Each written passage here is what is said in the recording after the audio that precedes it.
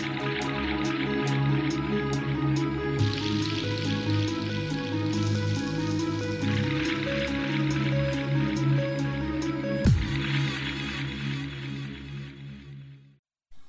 listening to the Pandemic Perspectives Podcast. I'm Benjamin Lewis, and I'm glad that you're here virtually today. Good day. Here with me today I have Samantha Knight. Thank you for joining us on Pandemic Perspectives, Samantha. How are you? I'm doing fine today. How about yourself? Oh, as good as I can be with everything going on. So Samantha, as you know, the pandemic has been part of life this past year.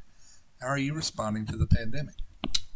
Making sure I've got my mask on and wearing out in public and social distancing from everybody else.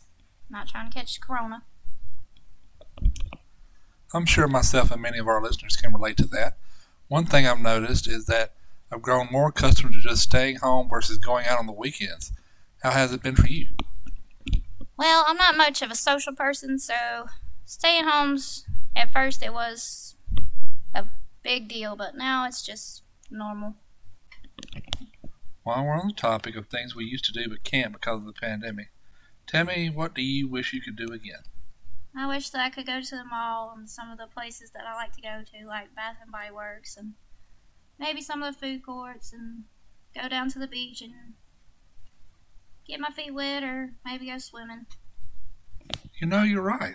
Now that I think of it, I haven't been to a mall or to the beach or anything like that in nearly a year now with the pandemic going on.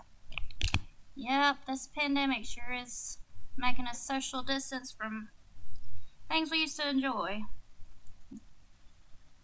So what are some new hobbies you found to entertain yourself with while social distancing? Well, I've started watching more TV and watch YouTube videos and got on Tubi, watched some movies. And I find myself playing more games on my phone, such as Among Us and Best Fiends and Coin Master and Border Kings to keep me entertained.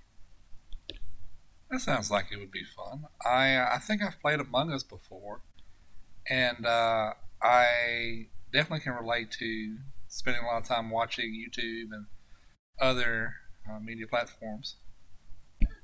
So when the pandemic ends, what parts of the pandemic do you expect to stick around afterwards? Examples I can think of are hand sanitizer and barriers at most checkouts.